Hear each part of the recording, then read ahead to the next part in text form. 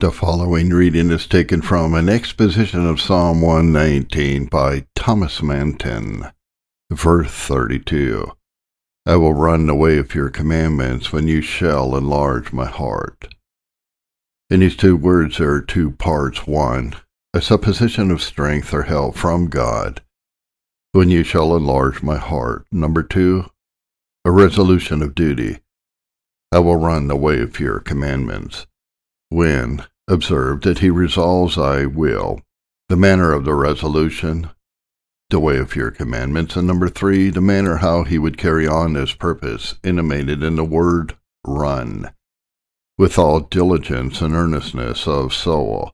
The text will give us occasion to speak of the benefit of an enlarged heart. Number two, the necessary precedency of this work on God's part before there can be any serious bent or motion of heart towards God on our part.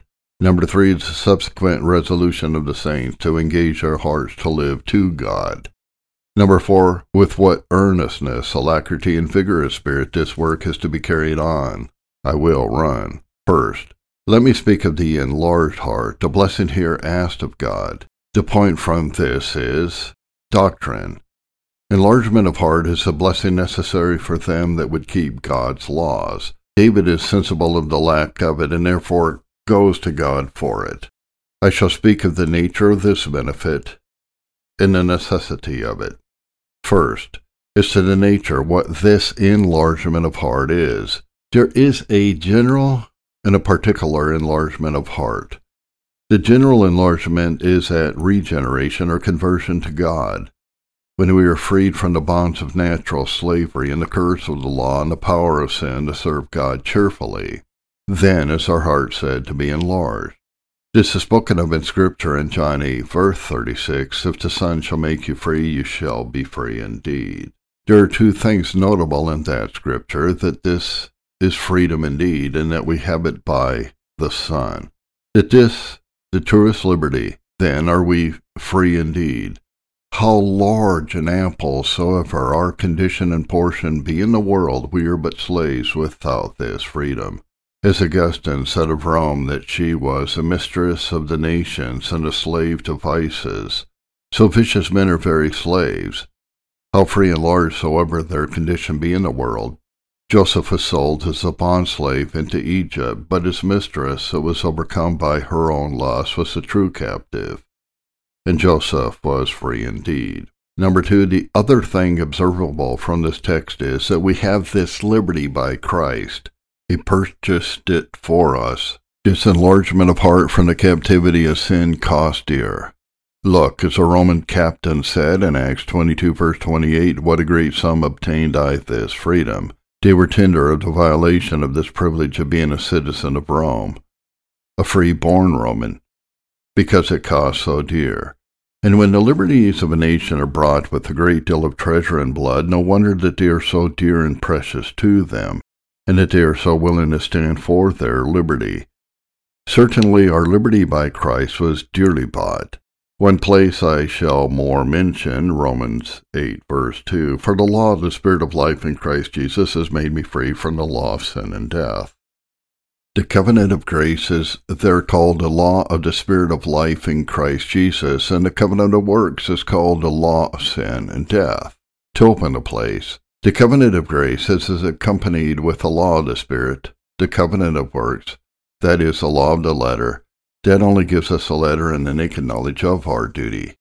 It is the law of the Spirit, and not only so, but the law of the Spirit of life which is in Christ Jesus, because it works from the Spirit of Christ and conforms us to the life of Christ as our original pattern. Well then, this law of the Spirit of life in Christ Jesus, it makes us free. This freedom, though purchased by Christ, is yet applied, executed, and accomplished by the Spirit. The Spirit makes us free. And from what? From the law of sin and death. That is, from the law as a covenant of works, which is therefore called a law of sin and death, because it convinces of sin, and binds over to death.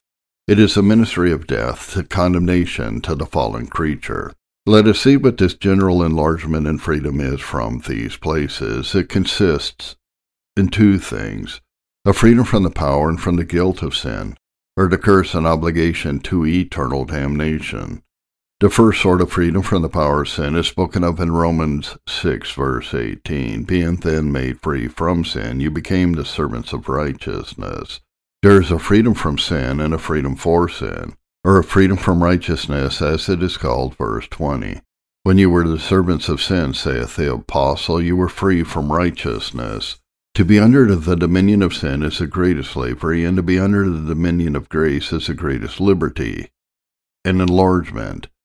Then is a man free from righteousness when he has no impulsions or inclinations of heart to that which is good, when righteousness has no command over him, when he will not be held under the restraints of grace, when he has no fear to offend or care to please God. But on the other side, then is a man free from sin when he can thwart his lust, always warring against it, cutting off the provisions of the flesh, when he has no purpose and care to act his lust, but is always a bent and inclination of his heart to please God. And this is our liberty and enlargement. The other part of this liberty and enlargement is when we are freed from the bondage of conscience or fears of death and hell.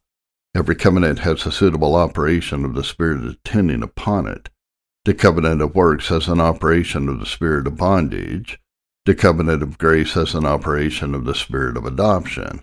I say the covenant of works, rightly thought of, produces nothing in the fallen creature but bondage or a dreadful sense of their misery.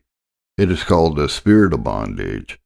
And every one which passes out of that covenant has a feeling of it. Romans 8:15. You have not received the spirit of bondage again to fear. You had it once, but not again. Then are we enlarged in this sense, when the shackles are knocked off from our consciences, when we have that other spirit, the spirit of adoption, or that free spirit, as it is called, Psalm 51:12. Restore unto me the joy of your salvation, and uphold me with your free spirit. This free spirit enlarges us, that we may serve God cheerfully and comfortably. According to this double captivity, the slavery of sin and bondage of conscience, so must our freedom and enlargement be interpreted. A freedom from the power of sin and a freedom from the guilt of sin. The carnal state is often compared to a prison, as Romans 11:32. God has concluded, or shut them up all together in unbelief, that he might have mercy upon all. Galatians 3, verse 22. The Scripture has concluded, or shut up all under sin. A man in a sinful and unbelieving state is like a man shut up in a strong prison, that is, made sure and fast with iron bars and bolts, so that there is no hope of breaking prison. Mercy alone must open the door to him. This being in prison notes the power of sin. But take the other notion, because of the guilt of sin.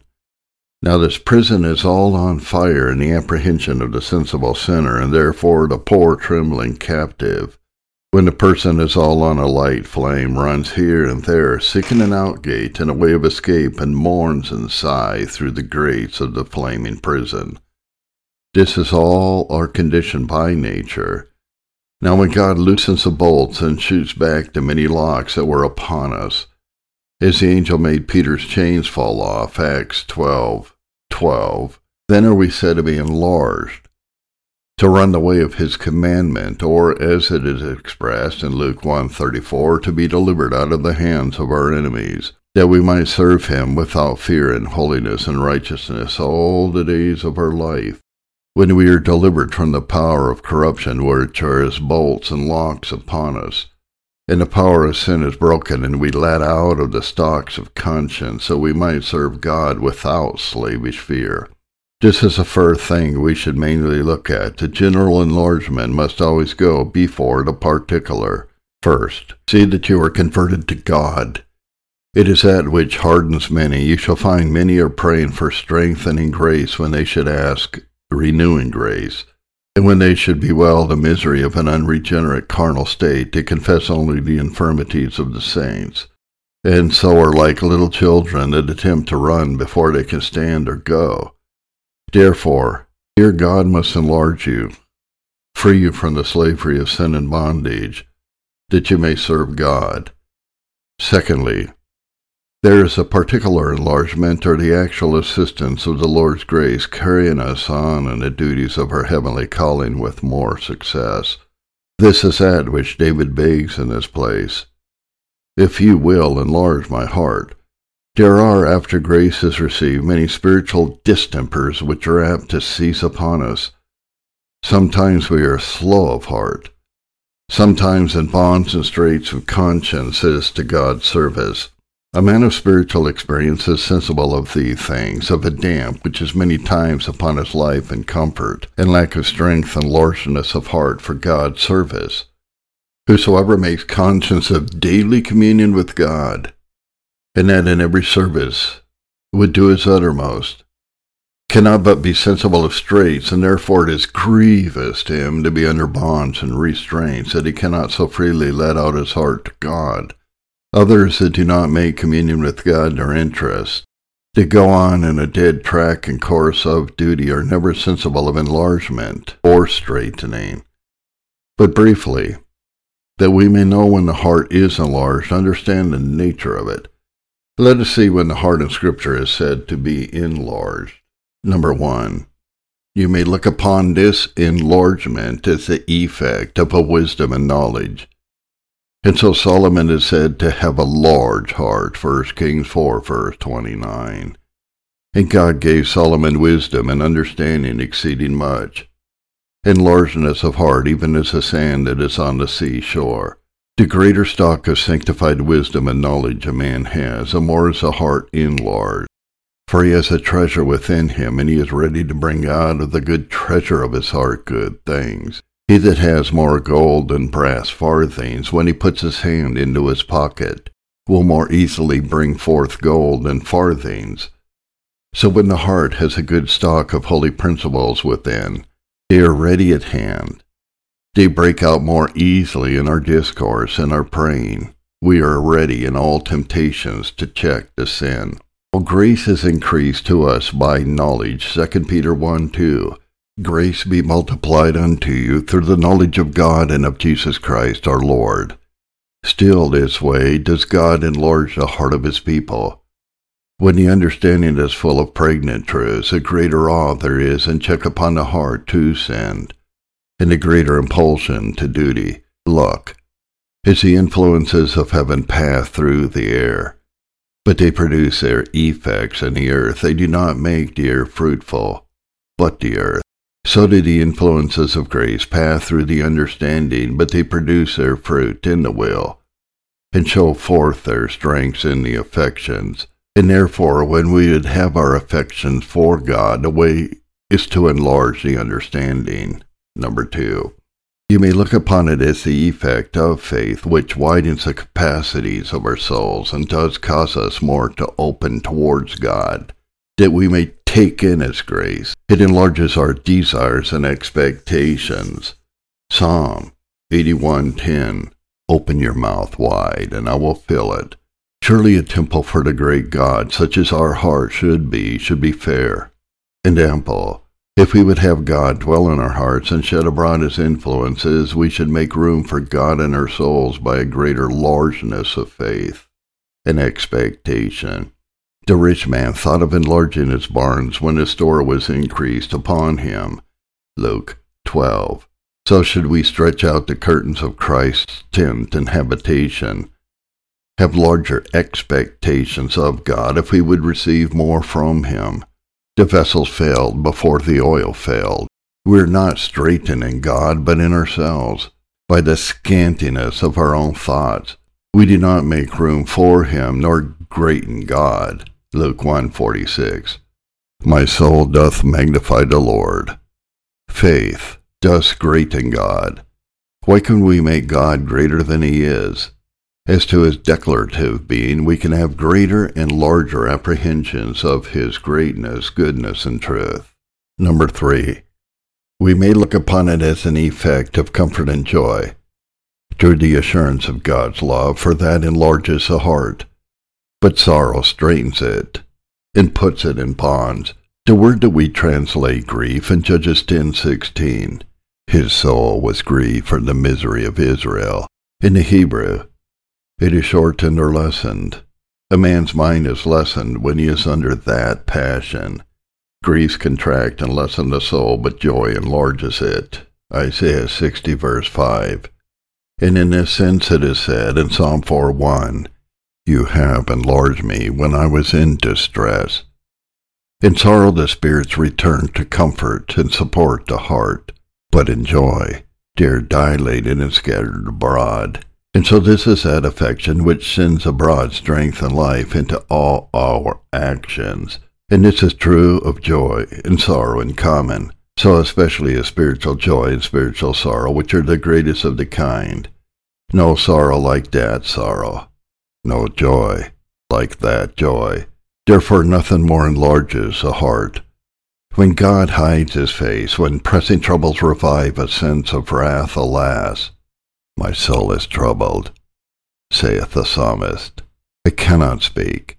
We cannot pour out our hearts to God with that largeness, that measure of strength, spirit, and life as before.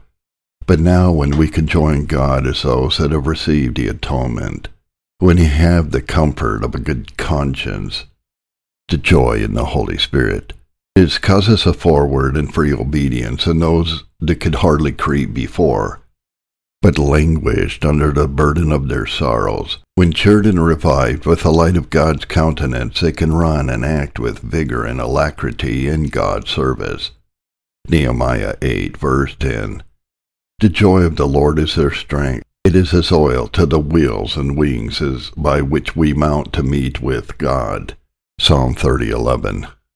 You have turned for me my mourning into dancing. You have put my sackcloth and girded me with gladness. It is an allusion to those eastern countries. When their garments were girded and tucked up, they were more expedite and ready to run. So here, when you shall enlarge my heart, then I will run the way of your commandments. When our soul is filled with gladness and comfortable apprehensions of the Lord's grace, we are carried out to God with greater strength and liveliness. Number 4. We may look upon it as a fruit of love, for thus the apostle expresses his love to the Corinthians, 2 Corinthians 6, verse 11. O you Corinthians, our mouth is open to you, our heart is enlarged. When love is strong, the heart is carried out with fervor and earnestness. Nehemiah 4, verse 6. We built a wall. Why? For the people had a mind to the work. Then it went on speedily. Where we have no affection to a thing, the least service is burdensome. But when our hearts are for it, then the most difficult thing will seem easy. Jacob's 7 years' hard service were sweetened by his love to Rachel. Yea, duties against the hair is Shechem for Dinah's sake submitted to be circumcised. Love sets us a work strongly.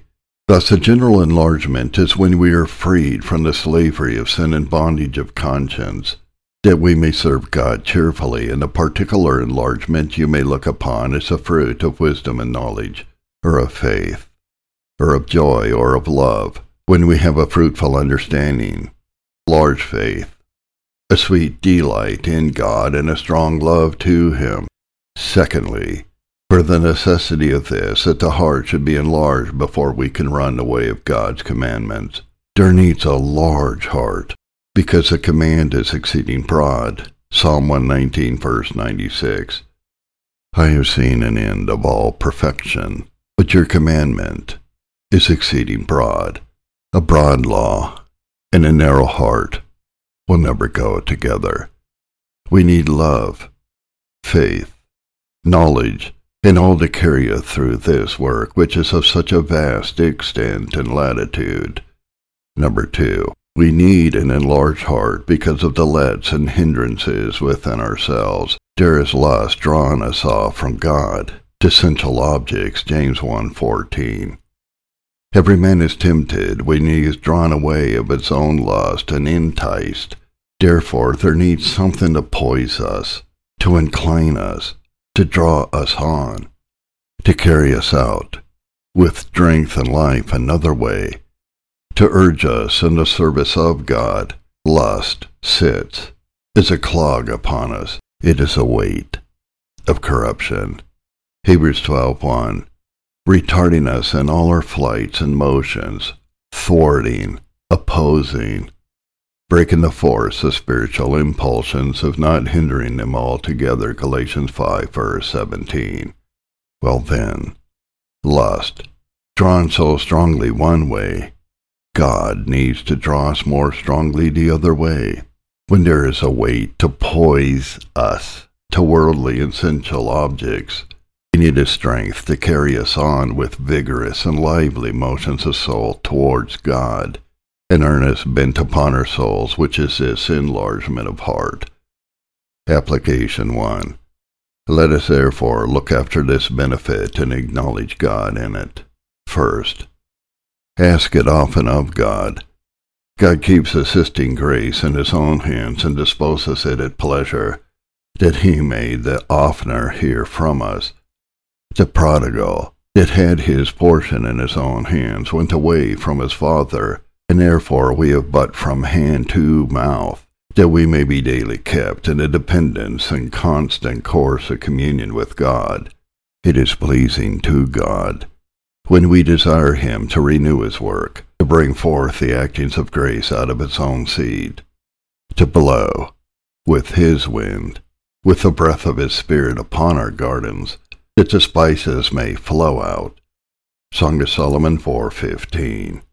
But now when we depend upon ourselves and neglect God and think to find always a like largeness of heart and a like savoriness of spirit, we shall be but like Samson in Judges 16:20.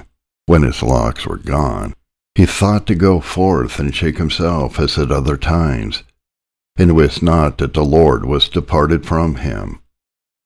So when our strength is gone, and God withdrawn, we shall not find a like pregnancy and consistency of thoughts, a like readiness and vigor of our affections and holy duties, but all will be out of order.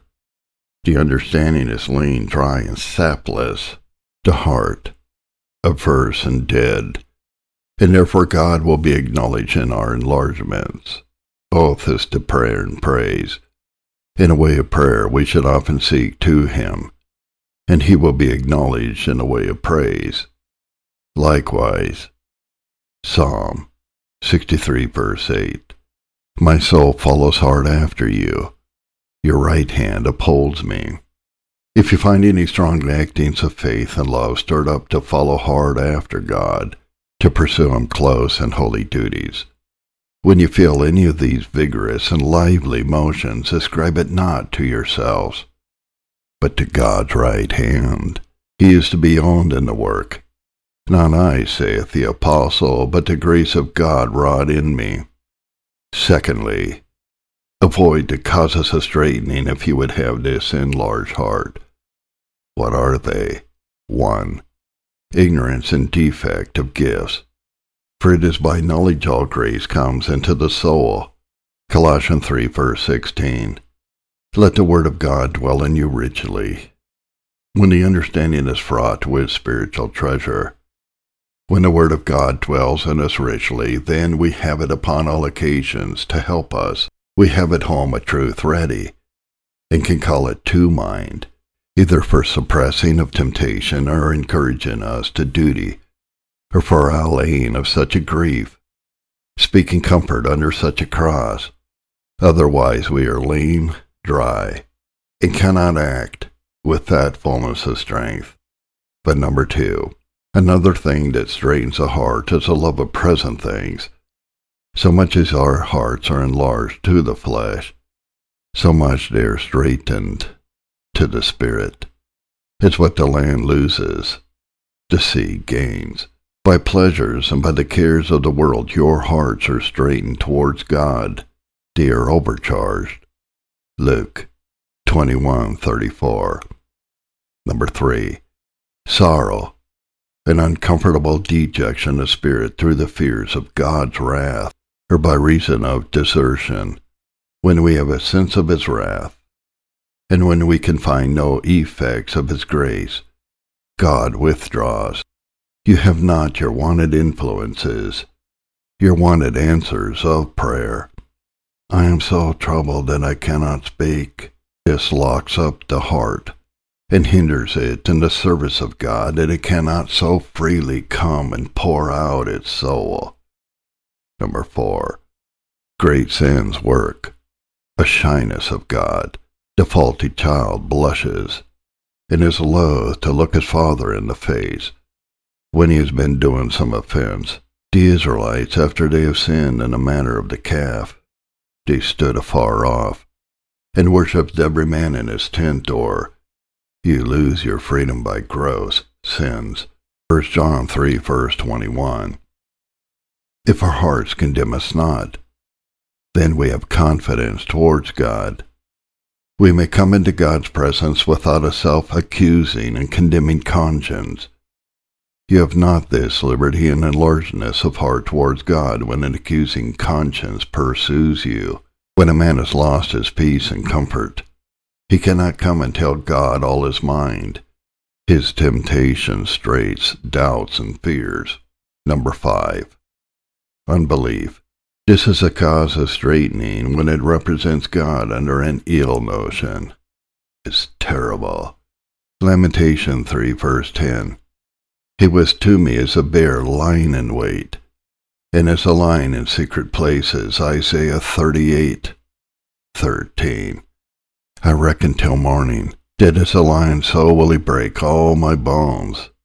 From day even to night will you make an end of me. It fills us with misconceptions of God, as if he were terrible. When one came tremblingly with a petition to Augustus, "What," he said, "are you giving a sop, bit, to an elephant?"